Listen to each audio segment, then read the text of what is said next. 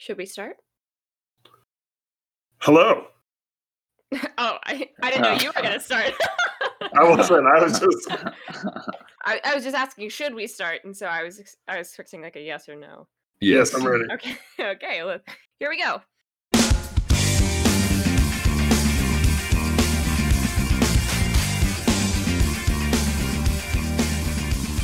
guess it's count what episode This is episode 7. 8. Including the Halloween episode or not including the Halloween? 7 or 8, including the Halloween episode. All right, we're back. That's right. Your ears do not deceive you. The Liquid Courage podcast has returned. I kind of feel like I owe everyone an explanation because I was telling people on the Guild Summit forum that a new episode was going to come out like a week after the Halloween one did. And here's the deal. We did record another episode and it was terrible. What a train wreck. It didn't come together. It was coupled with the holiday season, and usually everyone's off during the holiday season, but as all of you know, we're all working, and so it just felt better to take a longer break. But today's episode is all about discussing trends that we want to do, or trends that we want to take off in 2021.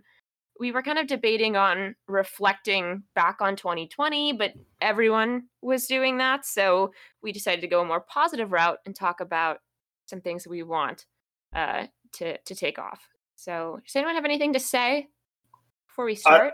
I do. I have people lined up who will pay for the unedited, unreleased version of the last podcast. No! I think Jeffers, I've got people who will pay me not to hear that episode. Oh, man. I have just people seething at some of the dumb shit that I told them that you guys said. Oh, my God. You mean what I said, essentially. Well, no, I think there were a lot of times that Troy agreed with you. I'm glad I'm not in anyone's crosshairs. It's because you didn't have an opinion. Hey! He went in pretty good last time. I think that's the reason that you're really keeping him I down. completely don't remember. Yeah. You are right, though. Maybe we'll talk about this as one of the trends I want to speak about. I got in a non-argument with a guest last night regarding champagne flutes because we pour them in white wine glasses. And I had no opinion for the guy, but he still wanted to argue with me. And I was like, all right, I got to walk away from this guy. So did you get him a flute? Yeah, he wanted a flute. He said that white wine glasses isn't a thing. He's been to New York. He's been to California. Nobody's doing it. He was saying that we were using, he assumed that he was sitting at the bar. He assumed that a bartender was just trying to be lazy and didn't want to go get a champagne flute. And so I had to assure him that that's our standard. And it was a really interesting conversation. He was really triggered by it. And he was asking me how I felt about it. And I said, you can drink whatever wine out of whatever you want. I don't have any strong opinions about it.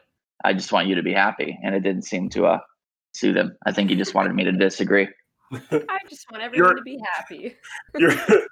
Your desire to make him happy made him unhappy. He was already unhappy, but yeah, it didn't help. I tried. That's all you can do, you know?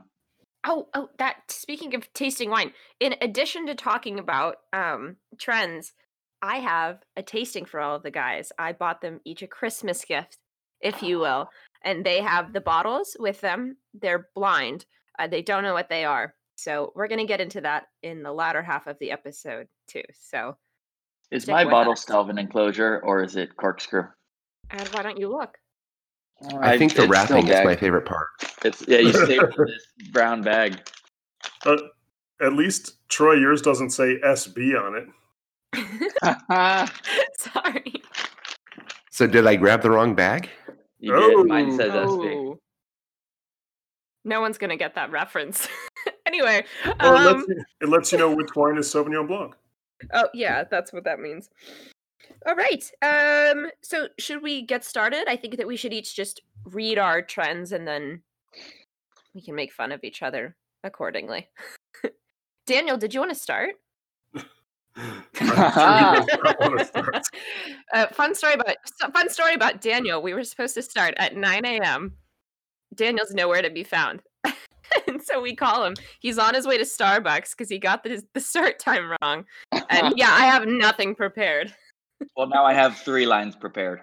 Okay. They're completely myopic, so they really have nothing to do. Well, actually, not all 3.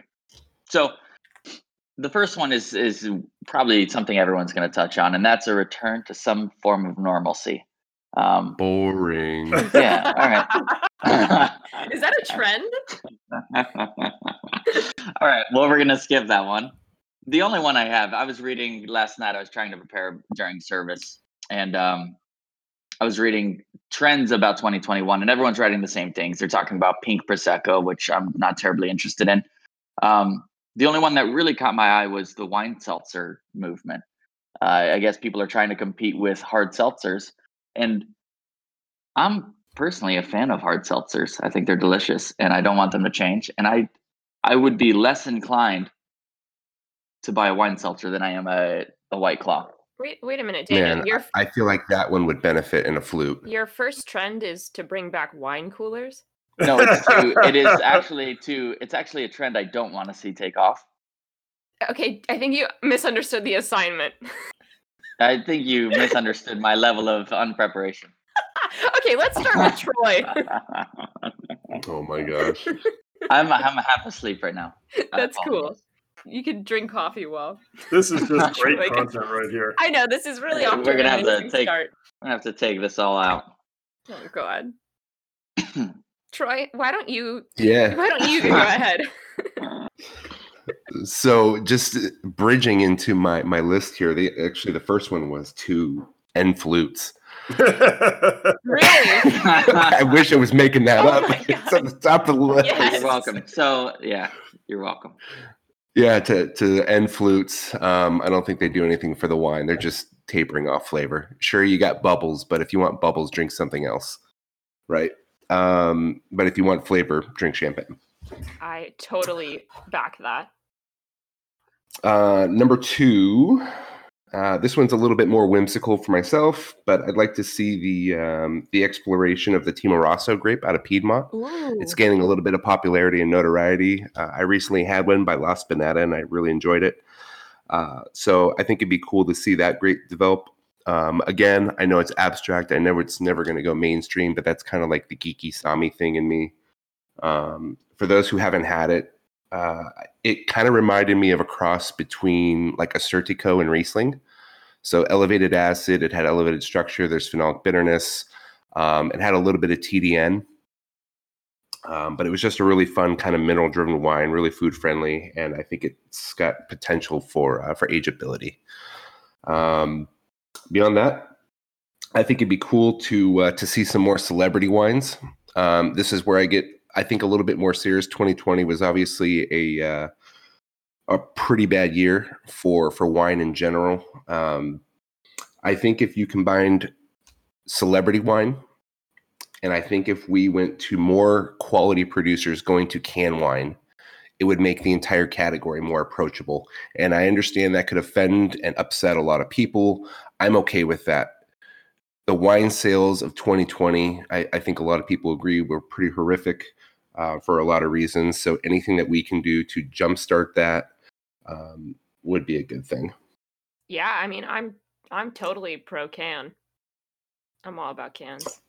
I don't know how many that was, but I'll just throw one more in there. I like what Bordeaux's doing as of 2020, where they added a whole new set of grapes that are allowable. Yes, Touriga Nacional is on the list, and then a bunch of the ones that I can't pronounce. Yeah, a lot of Portuguese grapes, but I think they should keep experimenting and expanding allowability of new grapes in different EU regions. That's okay. Can I ask you a question about that, Ben? Shoot. Aren't you worried then if they just start loosening all of these? I mean, 'cause France is a great example where, I mean, it's kind of like a Som's wet dream where there are all these regulations and there's, especially at the AOC level, consistent style and alcohol percentages and yield percentages. So you kind of know what you're getting. If you start loosening up those restrictions, then don't you think it's going to be harder to blind taste? I already think it's hard to blind taste. No, I mean, obviously I'm being a little bit facetious, but no, I mean, because there's certain things that make a region or a place testable, and adding new grapes to it isn't really going to change much of that. I think people want to keep some consistency of their brand, right? I mean, people have worked really hard to keep some of those regions, some of those AOCs of a certain expectation. That's a marketing thing as much as it is a wine thing. I don't think Sure, it absolutely is. you're not going to make a wine that's from Bordeaux that's 100% Touriga Nacional. I mean, nobody wants underripe battery acid. Oh my gosh. Well, I was reading an article about that, and they were saying the push for that was climate change. Yeah, Right. and even a couple years ago in Bordeaux, you saw the resurgence, I guess is a kind of a strong word but people using Carmenere again because they feel like it's a good hedge against climate change. Yeah. Cool moves in Bordeaux. I'm excited about the cans. You kind of so in a conversation maybe a week ago, Troy, you were a little anti-can, or maybe I misunderstood. Maybe I was, but I'm just kind of blowing with the wind right now. I like that you referenced La Spinetta because I heard they make a really great barrel-aged Barbera. Goes great with Asian food. I had a skin contact Timorasso before I came back to school, and it was. How was it? It was good. It was good. I think I'd like to have the grape and without extended skin contact, so I can really understand its character, because I like how you described that. But I mean, I liked it a lot. I had it with a bunch of vegetables and great food, so it was good. Yeah, nice. It was expensive, but it was good. Yeah. Okay, should I go? Okay. My first one is that I want people to. Okay, so a two-top goes out to dinner, right? They're going to get a bottle of wine. I want more people to choose sparkling wine as that bottle of wine that's going to carry them throughout the whole meal. Yeah, I dig that. Okay, so how do we make that happen as wine professionals? Okay, see, Troy didn't get a question like that. No, I'm trying to. I'm not putting you on the spot. I think he's talking just legit. I think it's a great idea. I love it. I think having more affordable sparkling wines, having more Cremants, having more domestic sparkling wines, more Prosecco maybe, higher quality Prosecco. I think just the affordability of it, and then also a lot of its salesmanship too, and then having a wide range of sparkling wines. I think that's the way to do it. You have to have someone hand selling that, because the average consumer immediately ties it to celebration, or I'm just having a glass at the beginning of the meal. And you know what I think is really helping? Pet Not. I think more people are getting a bottle. Laura, I've heard you tell a lot of jokes, but I've never heard them that good. Well, I don't know if people fully see it as traditional sparkling wine. And, I think maybe you can ease people into with, I don't know, Vino Verde and something that's maybe slightly effervescent. And I think you've been living in California for too long if you think people are drinking Pet Nat. People are drinking Pet Nat. People are drinking Pet Nat all over the country. I'm sorry, I'm not old. But are you talking about coastal cities? I'm talking about where we all live. It's true. I mean, clearly you're not pouring them at these, steakhouses and country clubs, right? But I mean, think about what's really taking off for young drinkers. Pet Nat is huge. Now, I think that you're living under a rock if you don't think Pet Nat's taking off all over the country, and even in other markets too, in other countries. So, love everything about this topic, but I think there's things that's why I was asking, like, what can we do to facilitate it? Because I do think it's a great idea. I would love to see it. But as wine professionals, I think there's things that we need to do. Yeah, I don't know how you break that stigma, because, I mean, the Champenois really, they were brilliant in marketing in the sense that they got champagne into all of these places where people are celebrating. It was the drink of the rich. But now it's like you're kind of boxed in a little bit. And, unless you put Pet Nat in a can, I'm not drinking it. It affects all sparkling wine, right? I mean, kind of the moves of champagne, because I can't tell you the amount of times that someone's called Prosecco champagne or called domestic sparkling champagne, and, they don't really see the difference. It's interesting. But not in a can. That's solid. Not a bad idea. It's going to have to be a sturdy can. Okay, my next one, this one might get a little heat. I want people to start drinking more sake outside of Japanese restaurants. No heat. No heat. No heat. I want sake to be featured on maybe an Italian menu. I'm going to Maybe go at a back farm-to-table restaurant. I'm going to go back to our episode where you would have totally banned that idea because it doesn't have any kind of, what did you call it? Any kind of integrity? I said conceptual integrity, but hear me out, right? Sake is a category, just like wine is a category, right? And you can find French wine on an Italian menu. You can find Italian wine at a farm-to-table restaurant, right? So I think sake has a lot of work to do as breaking the mold out of this can only go with Japanese food, or it can only go with Asian fusion, what have you. But I would like to see sake as a category be more like wine in the sense that it's a little bit more versatile, because I think the pairing capabilities of sake, even though it's generally much lower in acid, is pretty wide.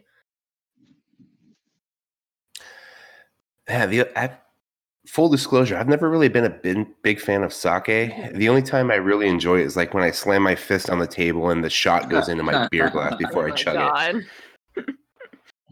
I just, the flavor of it is just something that I've never come around to. I thought Daniel was going to be weird in this episode, but it turns out it's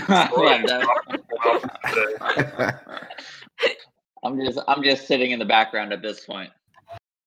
I love that one too, because for French preparations of scallops, I think like a dry sake is amazing pairing. So yeah, I think that there's so much to like about sake. I mean, some of the cleaner ones, I think would really take off. And yeah, so I think that would be exciting for sake as a category. They have to work on their labeling. They have to work on their branding if they want to diversify like that. But I think they can do it. I believe in it as a category. And, I had sparkling sake for the first time. That shit's delicious. It's really good. So I wonder if, I just don't have much exposure to it in this market. So I feel, I haven't had one that's blown my mind, and I haven't really gone out of the way to search it out. So if you want to put one in a brown bag and send it to me for the next episode, I'd love to try it. Well, I mean, I think that's the problem is when exposure sommeliers are curating their wine lists. Mm-hmm. I mean, because arguably sake is process-wise, it's more comparable to beer, but finished product-wise, it's more comparable to wine. Mm-hmm. They don't really think to include it. But, I mean, you'll have wines from all around the world, but why not a rice wine from Japan? I don't know. Right. There is a distributor in our market that will put together a class for your restaurant for a pretty reasonable price. Yeah. Well, you have to get consumers. Well, I just wonder if sake has this. Yeah, and I just wonder if sake has a real place on our wine list. I mean, but that's yeah. But I think also the other side of the token is I don't. The question, Daniel, is why do you feel it won't have a place? Is it because it's too culturally tied to Japanese food and you don't serve Japanese food? Or is it because you don't think it would go with anything on the menu? Because those are two different things. Obviously the first one, I don't think it's because of the pairing capabilities. That's obviously, not true. They can pair with whatever. This is effectively the question I'd be asking is it worth pushing the sake train when it's fighting an uphill battle in a restaurant like the one I work in? It's like I'm already in a situation where we're pigeonholed into selling predominantly Napa Cab and Bordeaux.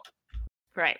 So like taking something so foreign to this market and representing it in that way, it just seems like I could spend my time, I would rather spend my time pushing people towards sparkling, if that makes sense. Yeah, it doesn't mean we shouldn't have those options. I just think in my specific environment, it doesn't.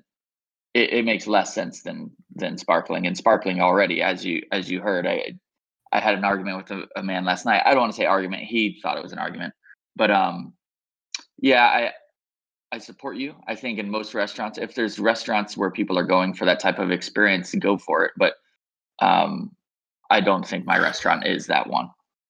There's another practical question that I have about sake, and I'm completely ignorant to it. What's the ageability of sake?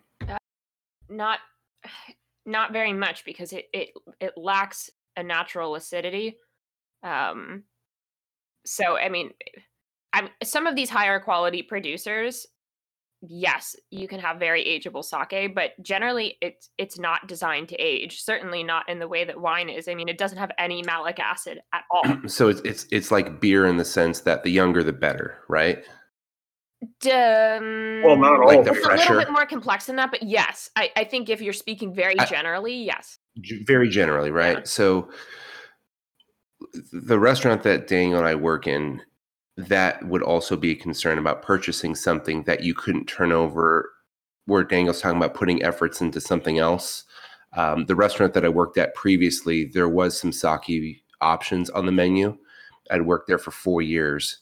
And not only the restaurant that I worked at, but the other two in the area under the same umbrella had never sold a bottle of sake. And it was a Junmai Daiginjo. I can't remember the producer, but in that style of restaurant, it's like they're just sitting there. Yeah. I think that's just an operations call. And this is a restaurant that sold sushi too. Right. Yeah. And Just nobody was interested in it. I think it's more, I want to see sake as a category work on making it feel less foreign, because I feel like flavor profile wise, it has a lot of potential. I mean, it's taking off in these like coastal areas, but I think that it has a lot of serious potential in the US. So. Yeah, I think it requires a sort of trailblazing figure in the community to like open up a sake bar, and we really need to find a Paul Greco of sake. Yeah. Effectively, yeah, I think you do. You need to have someone create a space that, at least in this market, that is super sexy and so fun, and everyone wants to be there, and that's their shtick, and then they can change the landscape of thought, and then maybe in the market people will go out and expect quality sake on other restaurants' menus, just as happenstance, really. Yeah. But I don't think I'm the guy that's going to. Oh, well, I think we all know I'm not the guy that's going to be moving that trend. Yeah, I think there's a lot of hurdles that it has to jump as far as labeling and names, and do you differentiate different types of rice strains and terroir and water? I don't know. That's just a dream of mine, I think. Next is, I might get heat for this too. I want to see more domestic wines from other states other than California, Washington, and Oregon be available in major markets. So I'd really like to see more New York wines available across the country, more Michigan wines, and then maybe more Arizona, and Idaho, wines that are coming from these lesser producing states. I know that they're not making large quantities, but potato wine? Oh my god, yeah, potato wine. I'd really like to see those get representation. promoted. That's amazing. Yeah. I don't see anything wrong with that. I think that's a great idea.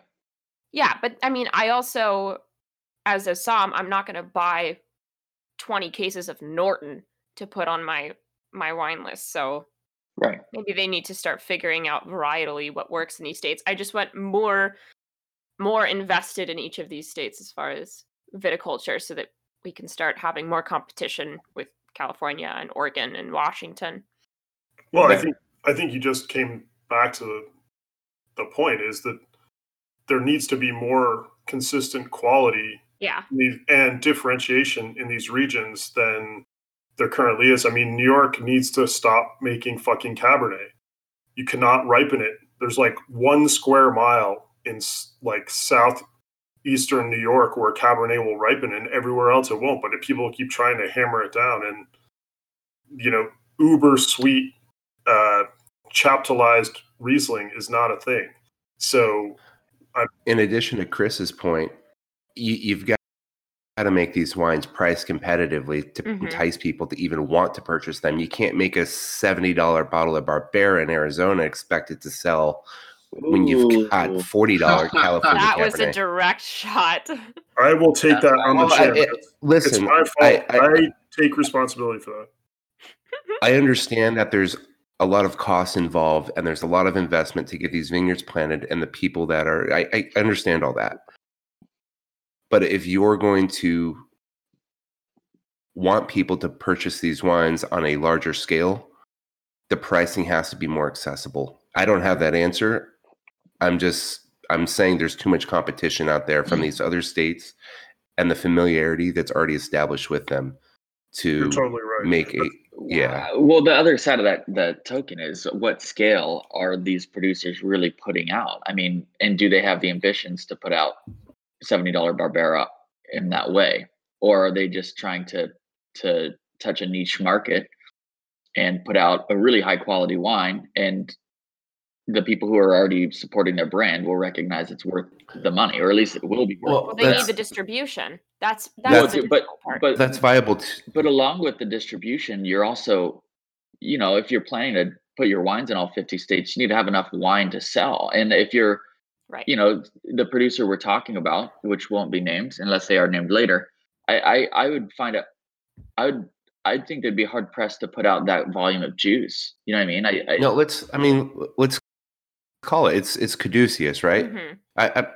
Let's be honest about what we're talking about here. But I'm not trying to paint the picture that caduceus is trying to make a mass. Right. A mass You're just Barbera making that's it $70. more But approachable. I'm talking about the context of Laura's point that if you are going to have these states that are making Yeah. wine that compete with California, we're talking about producers that are making wine in that capacity. Now, caduceus could be, hey, we're a boutique winery. We're only going to make this amount of wine because this is what our beliefs are. And that's fine too. But I'm just saying that if you're going to be competitive and you're going to make a lot of wine, that can't be priced that way. And here's how I think these other states can do it. Outside of you all bring up amazing points, right? They need to seriously invest in viticultural research. They need to lower their price point. They need to gain distribution. All these different things.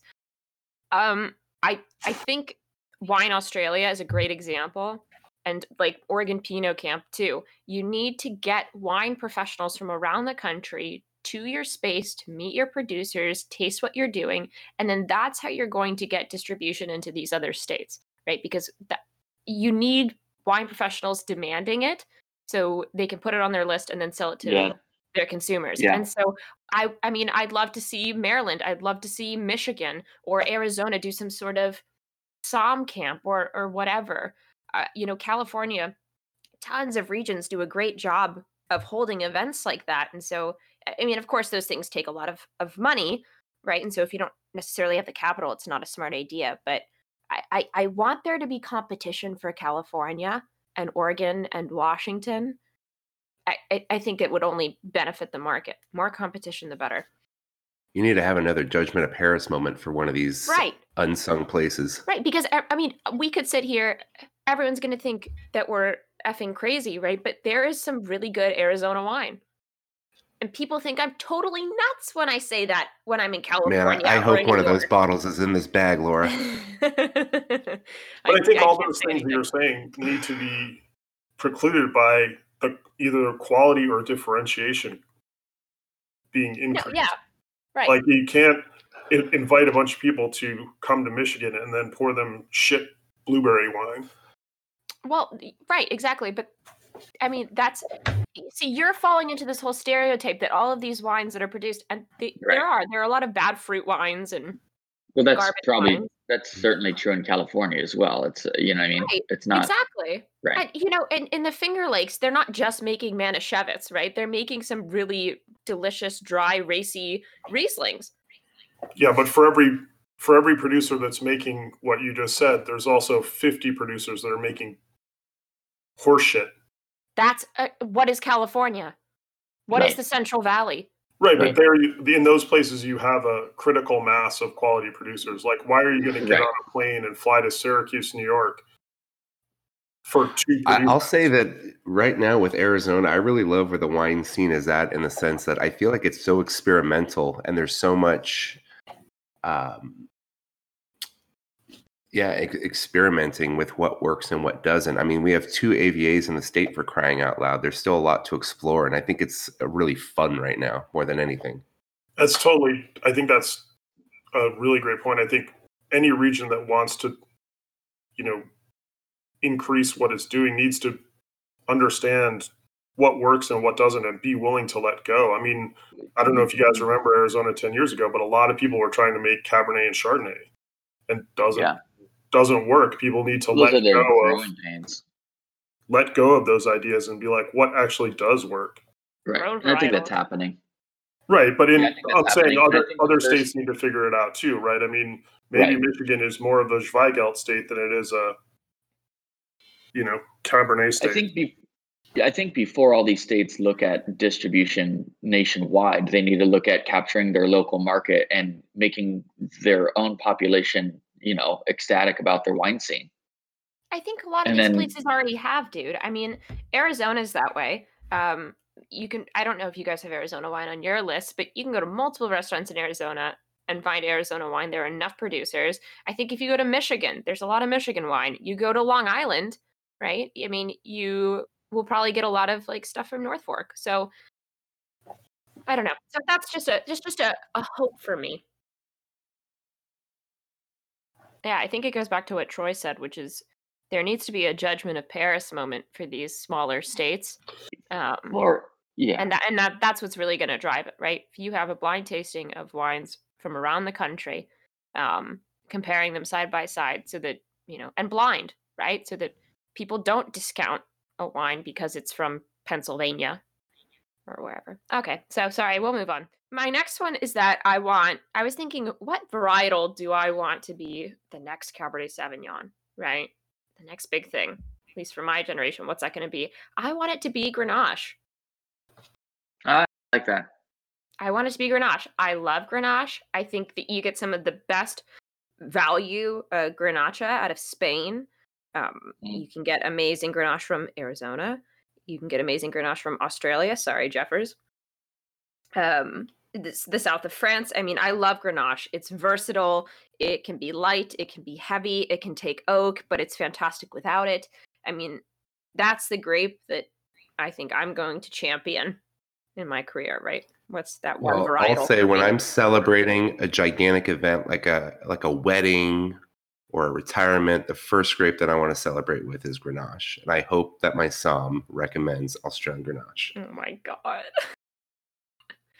Hey, I just pulled on it's called Gomez Cruzado Grenache, Pan Crudo, and it's fucking delicious. It's amazing that Grenache can be CDP, it can be Arizona Grenache, it can be Grenache, and it can be in a blend like Clos Pissarra with Cabernet Sauvignon and Syrah and still shine. Grenache is the way. I love it. Want to I don't have the data right in front of me, but I'm going to go ahead and say that Grenache already is Cabernet in terms of worldwide volume of production. I think I'm thinking of more about domestic consumption. That's a good point, though. Yeah. I want someone to go out and think to order a glass of Grenache or to get a bottle of Grenache, because it kind of at least the market that we operate in, it's probably different from New York or California. It gets thrown into the junk drawer reds, right? It doesn't always get its own category on a wine list. So, anywho's it? Yeah, it is in my off the cuff reds page. Everything you do is off the cuff. And then my last one is boring. It's just consumer education. I was thinking about sommelier snobbery. And it's like, how do you eliminate the egotistical sommelier? You raise consumer education, because when you narrow that gap of knowledge, then the sommeliers are going to be successful are the ones that are the most hospitable, right? Not the egotistical ones. So I think I want to minimize the power dynamic a little bit. And I don't know how you do that, whether it's online or through direct-to-consumer education programs or what. People have to start caring. And so I hope that that's a trend. We should move on to Jeffers. I think the way we do that is to Troy's point and just let consumers sit for CMS exams. Okay, we are moving on. All right. So my 5 are not in particular order, but just kind of the way they came to my brain. One is, so we talked earlier about return to normalcy, but one normalcy that I don't want to return to, I think 2020 obviously saw the huge increase in retail sales of wine, partly obviously because restaurants are closed. But I think that's done a couple things. And one of the things that it's done is, while obviously Total Wine has never had a better year, it is buoying small retail shops. And I think we are probably only 5 years past the episode where people were foretelling the death of the small wine shop, right? Because of Bevmo and Total Wine. And I think this kind of resurgence in retail has led to a lot of small retail shops opening and small retail shops doing better and having, more opportunity to get us great different wines that are not imported by Alfio Marconi. I love that. My second is increase in white varieties in restaurants and bars and shops. I think the fact that we're getting away from it. I've noticed it recently. Obviously, I'm not traveling to other cities like I would be, but I'm seeing a lot of it here and on wine lists that I read about and articles that I've read about, is getting beyond the idea that there's only Chardonnay, Sauvignon Blanc, and Pinot Grigio. That there's Colorado and Falangina and, just these really amazing wines, Viura even, that we never saw as BTG options, as like go-to white wines. And I would love to see that trend continue, that we get away from just the big 3 of white varietals. Yes, I want more Chocolina on menus. Sure. Love that. And, Verde and whatever, as long as it's good. The next is kind of just weird. It's the death of the chonker bottle.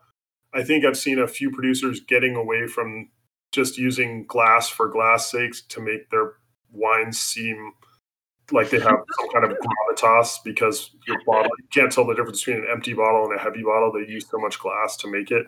I've seen a couple producers in California and Washington get away from that and go back to a much thinner, much lighter glass container. And I would love to see that continue, not just from a, environment perspective, but also from a doesn't fit in my wine cellar perspective.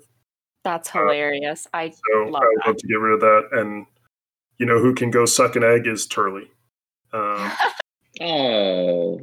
Not that I don't love their wines for certain things, but good. It's iconic. Hey, they make shit amazing, on something great. It's beautiful. They make amazing old vine Cinsault. Sure. Oh, but I'd love to try it. Put a bottle in any cellar or on any shelf. Anyway. That's true. Next, I want to see, and this is completely personal and selfish, I would like to see cool climate Pinot from other old world regions start to become come to the forefront. I think Burgundy has been expensive for a long time. I don't think tariffs helped at all. But I would love to see, Pinot Noir from, Piedmont, from Alto Adige, from Baden in Germany, from Sancerre, from lots of places, that is, in my mind, for my palate, just as great, at least when you consider the price, and just like to see it more widely available. I am all on board. I think there are some German Pinot Noirs. You give them to me blind, I'll tell you that they're Burgundy. They're so good. So, and there's a lot of it. I think there's a lot of it out there. I think it's a failure on the part of some of our importers and some of our distributors that we don't see more of it. And unfortunately, the ones that I do see here are really at the high end. Like, I don't think bringing in, 15 cases of Grosses Gewächs is the way to get people in Noir. It's just, I don't think you can break down. I don't think you can break down the, I don't think you can break down barriers to entry with $200 bottle of Pinot Noir. Anyway, and it gets away from the idea of cheapening Pinot anyway. So, and last is, and I put this. If you guys scroll up in our chat window, you'll see a picture that I posted, and it's the back label of Domaine d'Ancrelay Champagne. Mm-hmm. And my trend here is that I would love to see more producers putting more information about how their wine is made and what you're actually drinking on the label. I don't think we should wait for, nor do I even want, government mandated like ingredient requirements, content requirements, residual sugar requirements, because not only will it not come, but it will also be done wrong when it does. Yeah. What I would like to see is producers kind of just jumping to the forefront and putting more information on their wine. So for those of you who aren't in our chat window, the back label of Domaine d'Ancrelay has the exact breakdown of what grapes are in the wine. It has the region of origin of each of the grapes. It has the fermentation type. It has the fact that it's not chaptalized in any way. It has the sweetness level. It has just a ridiculous amount of cool information that I think somms would love, I think consumers would love, and I think it's a great way to educate consumers, which goes back to Laura's point is, I think people would really be turned off if they knew how much residual sugar or how much, additives were in some of their wines. And I think it's a great way to get people educated and choosing wines that are made in a, objectively quality way. You bring up an interesting point about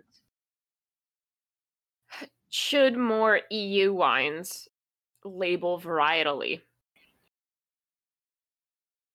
I mean, think about like Italian and French wines. I think that what you see right here with it says Chardonnay and Pinot Noir and Pinot Meunier on the back label, it doesn't have to necessarily be on the front, but I think this is amazing for the American market.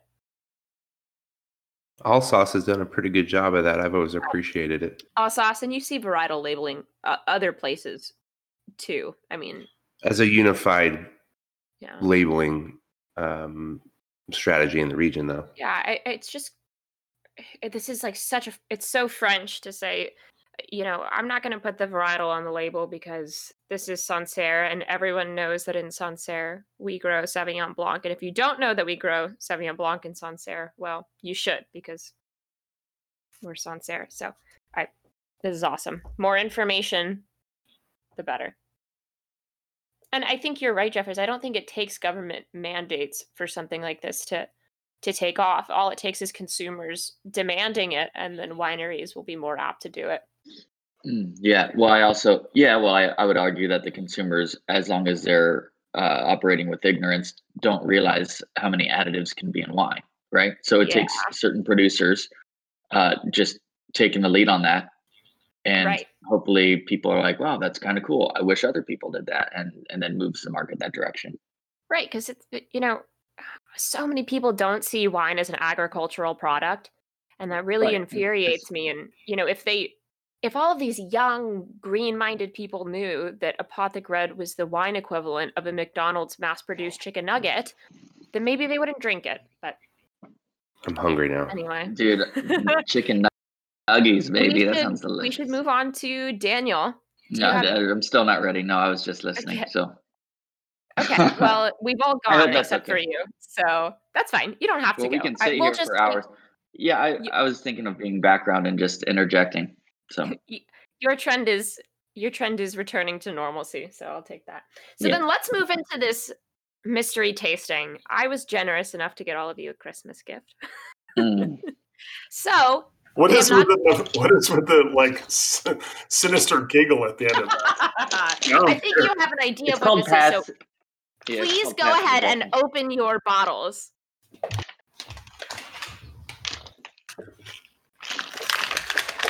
I love hearing all the brown bags in the background.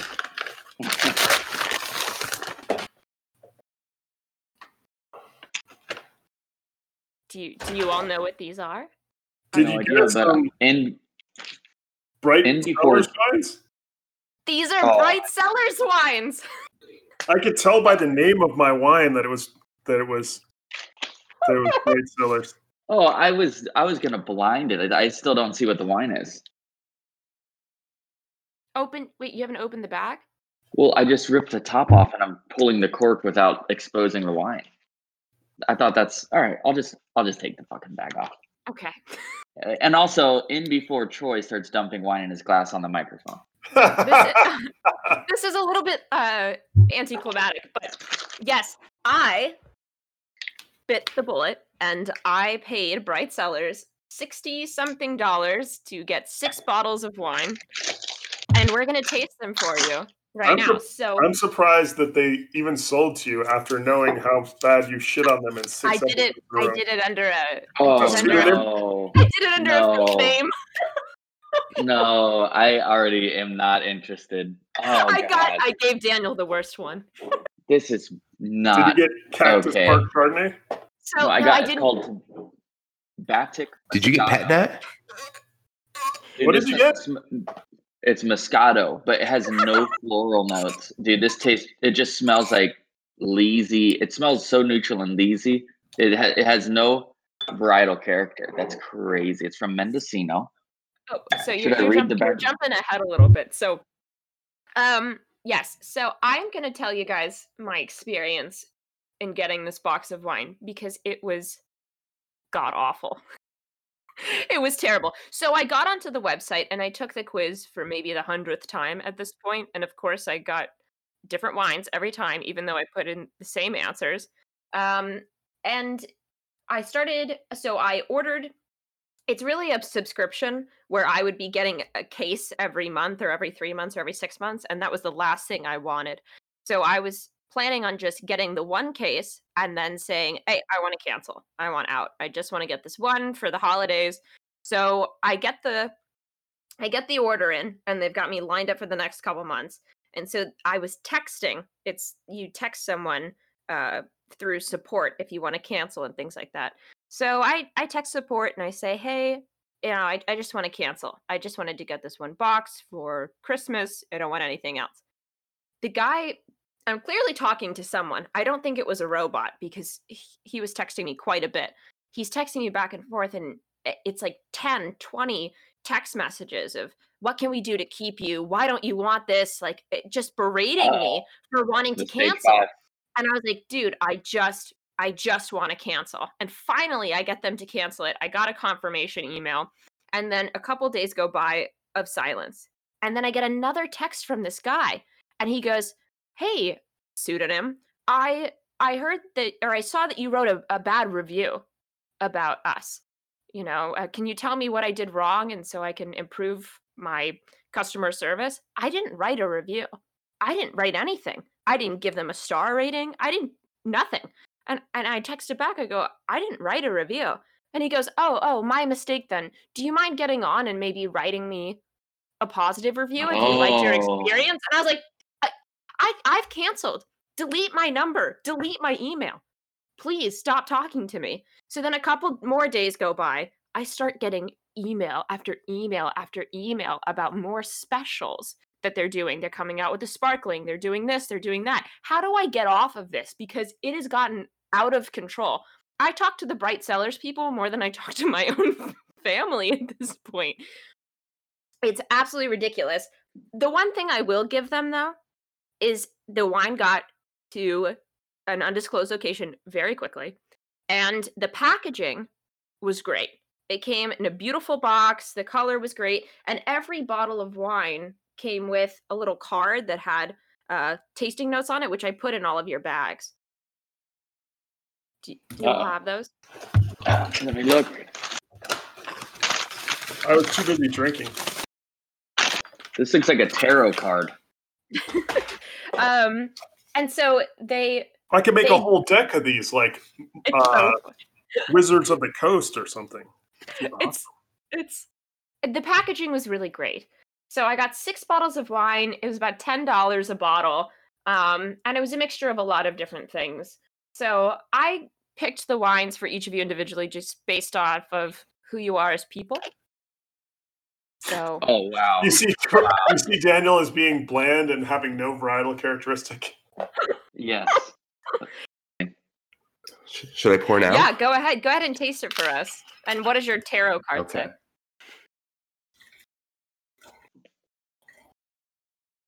Well, it honestly looks like I haven't had water for about 4 weeks. It's the color. Man, this wine makes Sauterne from the 80s look like it was bottled recently. Okay, on the nose.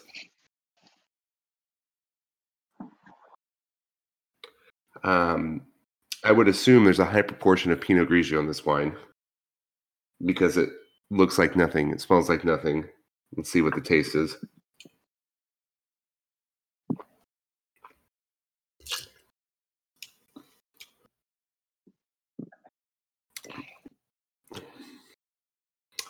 Acid's medium. My tarot card says it's lifted acidity, so I don't know if I'm supposed to lift it up later. There is a high proportion of phenolic bitterness in this wine, and due to the color, this might have a heavy dose of skin contact. Alcohol's 13.5 on my tarot card. Oh, God.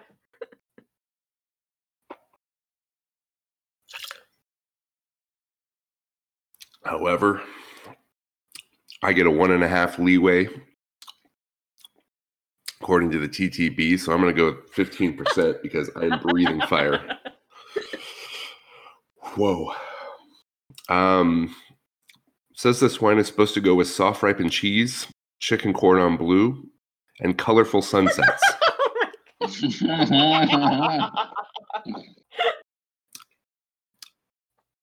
I think the wine has already set on this, or the sun has already set on this. It has a lot of oysters on it, but this wine would be horrific with oysters. What else can I say about this wine? It says full-bodied. I'll give them that. Full-bodied with 13.5 alcohol and lifted acidity. That seems congruent. Yeah. I think the best part about this wine is the screw cap. It was easy to open, but easier to close. Here's the real question. How many bright points does it get? Well, which is really confusing because on my tarot card, it says rate this wine, and it gives stars, not points. Oh. So, congruency failure. I'm going to have to give this... This is confusing.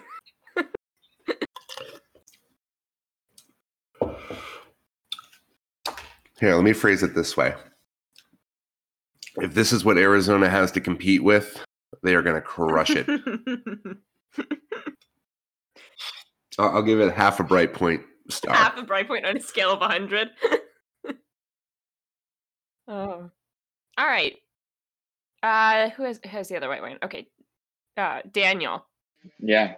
Talk to us about your wine. I know you already said it was Moscato, but It's Moscato. You know, I do get a touch of florals. I think you can't really evade that, but it is not pretty. I don't want to shit on it too hard, but I'm going to.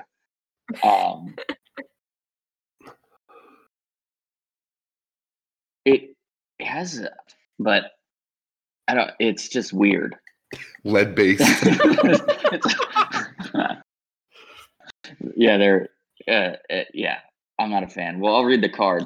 It says everything you want in a Moscato. This wine shows dessert level sweetness with ripe, almost candied fruit flavors.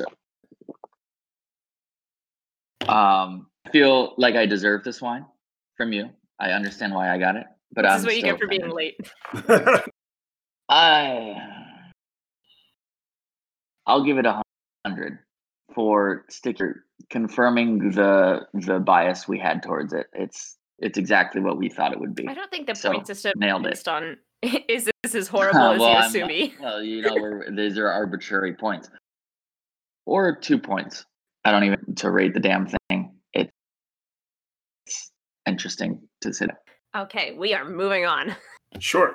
So I have a Jetbird Malbec from North Coast. And my tarot card on the front, this is, I guess, the marketing side as opposed to the informational side. It looks like if Breitling Watches had tried to make a wine. That's kind of like it's kind of a weird Da Vinci kind of thing, and it's weird. What's it called? I'm going to look the label up. It's called Jetbird Malbec. Jetbird Malbec. Not Shitbird Malbec, but Jetbird Malbec. Maybe they'll rebrand after they listen to this. Oh my god, they don't listen to this. The flavor characteristic icons that I have are raspberry, blackberry, cherry, and vanilla. So no mention of blue fruit at all, which is interesting for Malbec. So I'm going to try the nose. And my wife was smart enough to provide me with a spit cup when she heard what was going on, which I appreciate. On the nose, there is actually a substantial amount of blue fruit, so I don't know how the wizards at Bright Cellars missed that. Because it does smell like if you had put too much cinnamon sugar in your blueberry pie. I would describe the fruit characteristic as very overripe.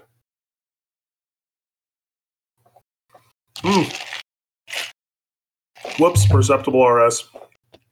And this wine is 14.5. Holy shit. Which, once again, I'm going to ask Jean-Antoine Chaptal how you got 14.5% and residual sugar.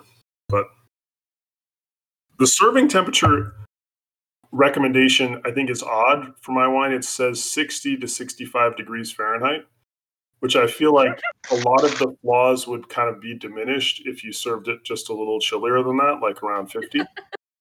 Because I think mine is actually close to, I brought it out of the cellar right before this podcast. And so I think it's probably like high 50s, which there's already a noticeable amount of poor winemaking here. So I love that this was in your cellar.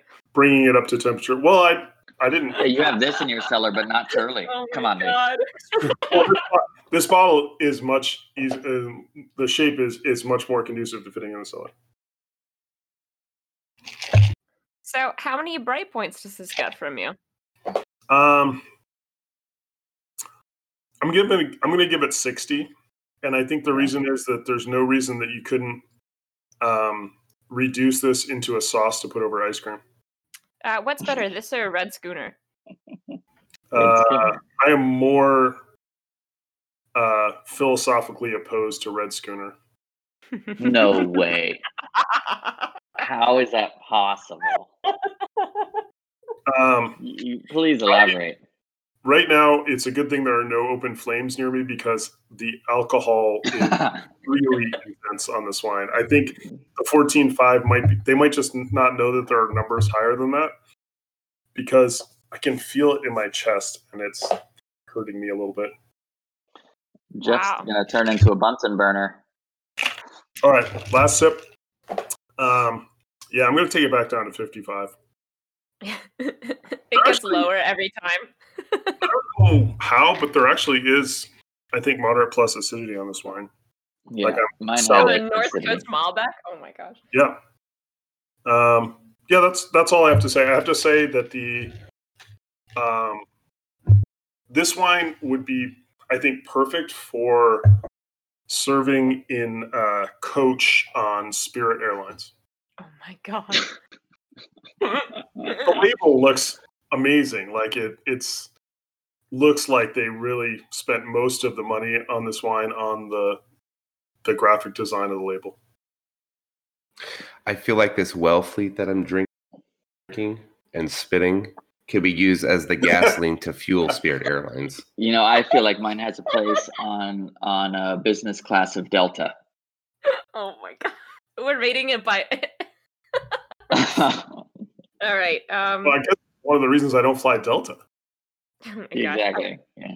Mine might be a contender for United. So I have meet cute California Merlot. Meat cute. How do you spell meat? How do you think? M-E-E-T. I mean, okay, all right. And so there's a drawing of a kind of like a 1920s looking woman on the front, and I assume that she's cute, and I'm meeting her. I don't know how to interpret the name or the label. Mine's just California, so I'm not from the North Coast. I'm from all over the place. And I'm a bad podcast member because I did, in fact, lose the tarot card for this. But I can tell you what it says on the back. It says, ready to get swept off your feet? ? Meet your match in this timeless California Merlot. With the notes of strawberry, black cherry, and chocolate, it's love at first sip. We're looking at 14.5% alcohol, and it was cellared and bottled by Meet Cute Wines in Santa Rosa. And if you look at the back of all of our bottles, it says that they're bottled and cellared by whoever, whether it's Wellfleet or Jetbird in Santa Rosa. So these are clearly all being made at the same processing plant. This is why laws exist. Don't be fooled that Meet Cute is an actual winery that's not owned by Bright Cellars, but I'll go ahead and taste this begrudgingly. While you're tasting, is cute spelled with a C or a K? I did go to the awesome meetcutewines.com/wines, and it is like all of the other Bright Cellars fake sites. Yep. Wow. I thought except they do have other wines. They have a Cab and a Chardonnay, which I don't know if it's just the color on the website, but the color is wrong. What do you mean the color is wrong? Oh. Is it red? No, not wrong like that. Oh, okay. That's a gross oversight. I don't think Chardonnay should ever be done in like a greenish gold bottle. Oh, yikes, yeah. Anyway. So, right off the bat on the nose, this smells like a jug wine, right? Where there's fruit that's not easily identifiable. It's assuming that they're pulling these grapes from all over. There's probably a lot of Millerandage, a lot of vines that are not well kept. They're clearly not dropping clusters or doing anything like that. So you're getting ripe fruit and also some unripe, and also a lot of overripe. Red, black, and blue. They say chocolate. There's probably oak chips used here. They're certainly not aging this in new oak. Right. Certainly not. I'll go ahead and taste something. Pour myself some more.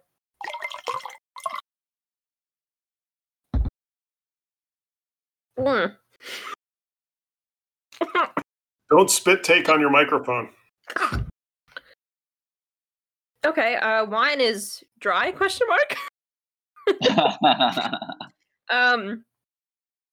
Yeah, there's definitely perceptible RS here. Certainly not off dry.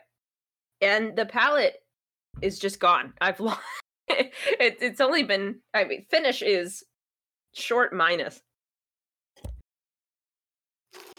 Fruit kind of stays the same. There's some acidity to it. There's barely any tannin. This tastes like if you were to get like a giant box of like red Francia. Seriously, that's what this is. This is a jug wine. I mean, it's not. If I didn't know anything about wine, I don't think I'd throw it away. I think that's probably true across the board on their wines. Right, and I think the biggest takeaway here is that these are all jug wines that they are branding to you as non-jug wines. Yeah, it's a marketing gimmick, and it might be working.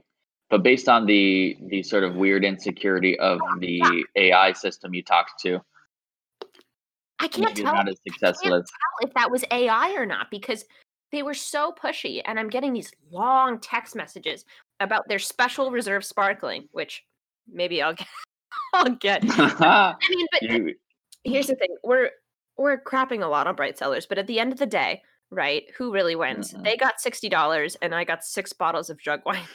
So I think I just figured something out, What? guys. So on your tarot cards, do you have little pictures of different fruits? Yeah. Yeah. So I have a lemon, a yellow apple, a pineapple, and a papaya. Do you think this wine is made from grapes, or do you think it's made from these fruits? I think this is malt liquor. It doesn't say one way or the other. yours is a white blend, so you have no idea. Yeah. So here's also something I thought was funny. In the Bright Cellars box, there's a card, and so the level of wine expert you are is dependent on how many bottles you buy. So your first case, you're a novice. Then your second case, you're kind of like a developing wine professional. And then by the time you've bought way more Bright Cellars wines than anyone in the world should, you're technically a wine expert. And so this guy that I was texting, this AI, was supposed to be my personal concierge, I guess.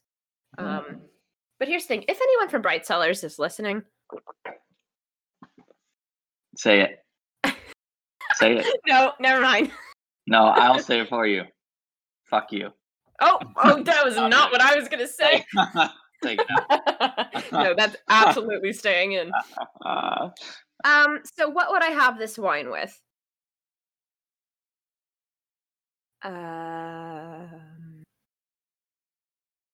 Maybe like... Never mind. I'm getting too mean. Regret?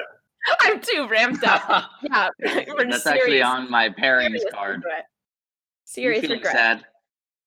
sad? Self-loathing? Oh yeah, what did your pairings say, Jeffers?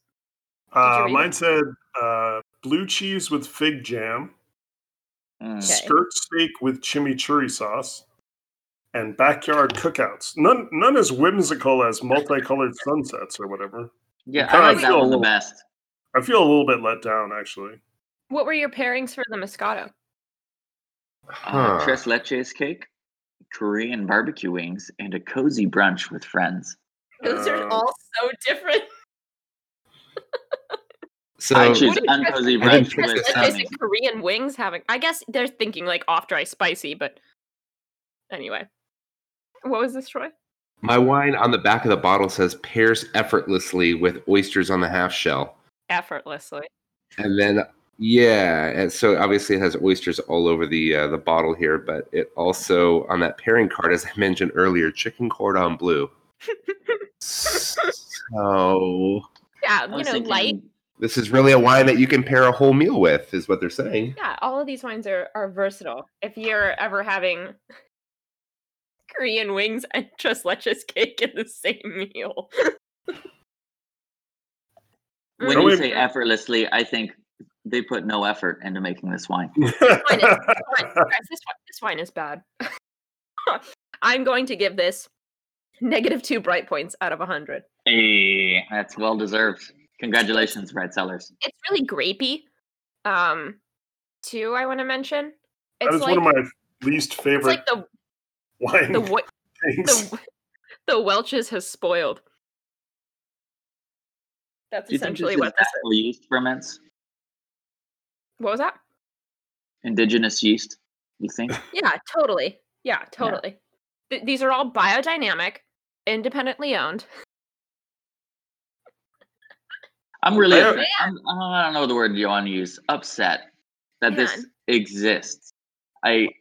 Why do I feel like all four of us tried the exact same wine, just different shades of color? Hey, mine's just the Moscato with food coloring in it. Look, I've said this before.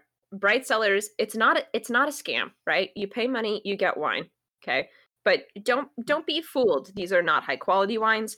This organization cares nothing about educating you about actual wine. In fact, I think each one of these is their own winery. I think that's kind of deceiving.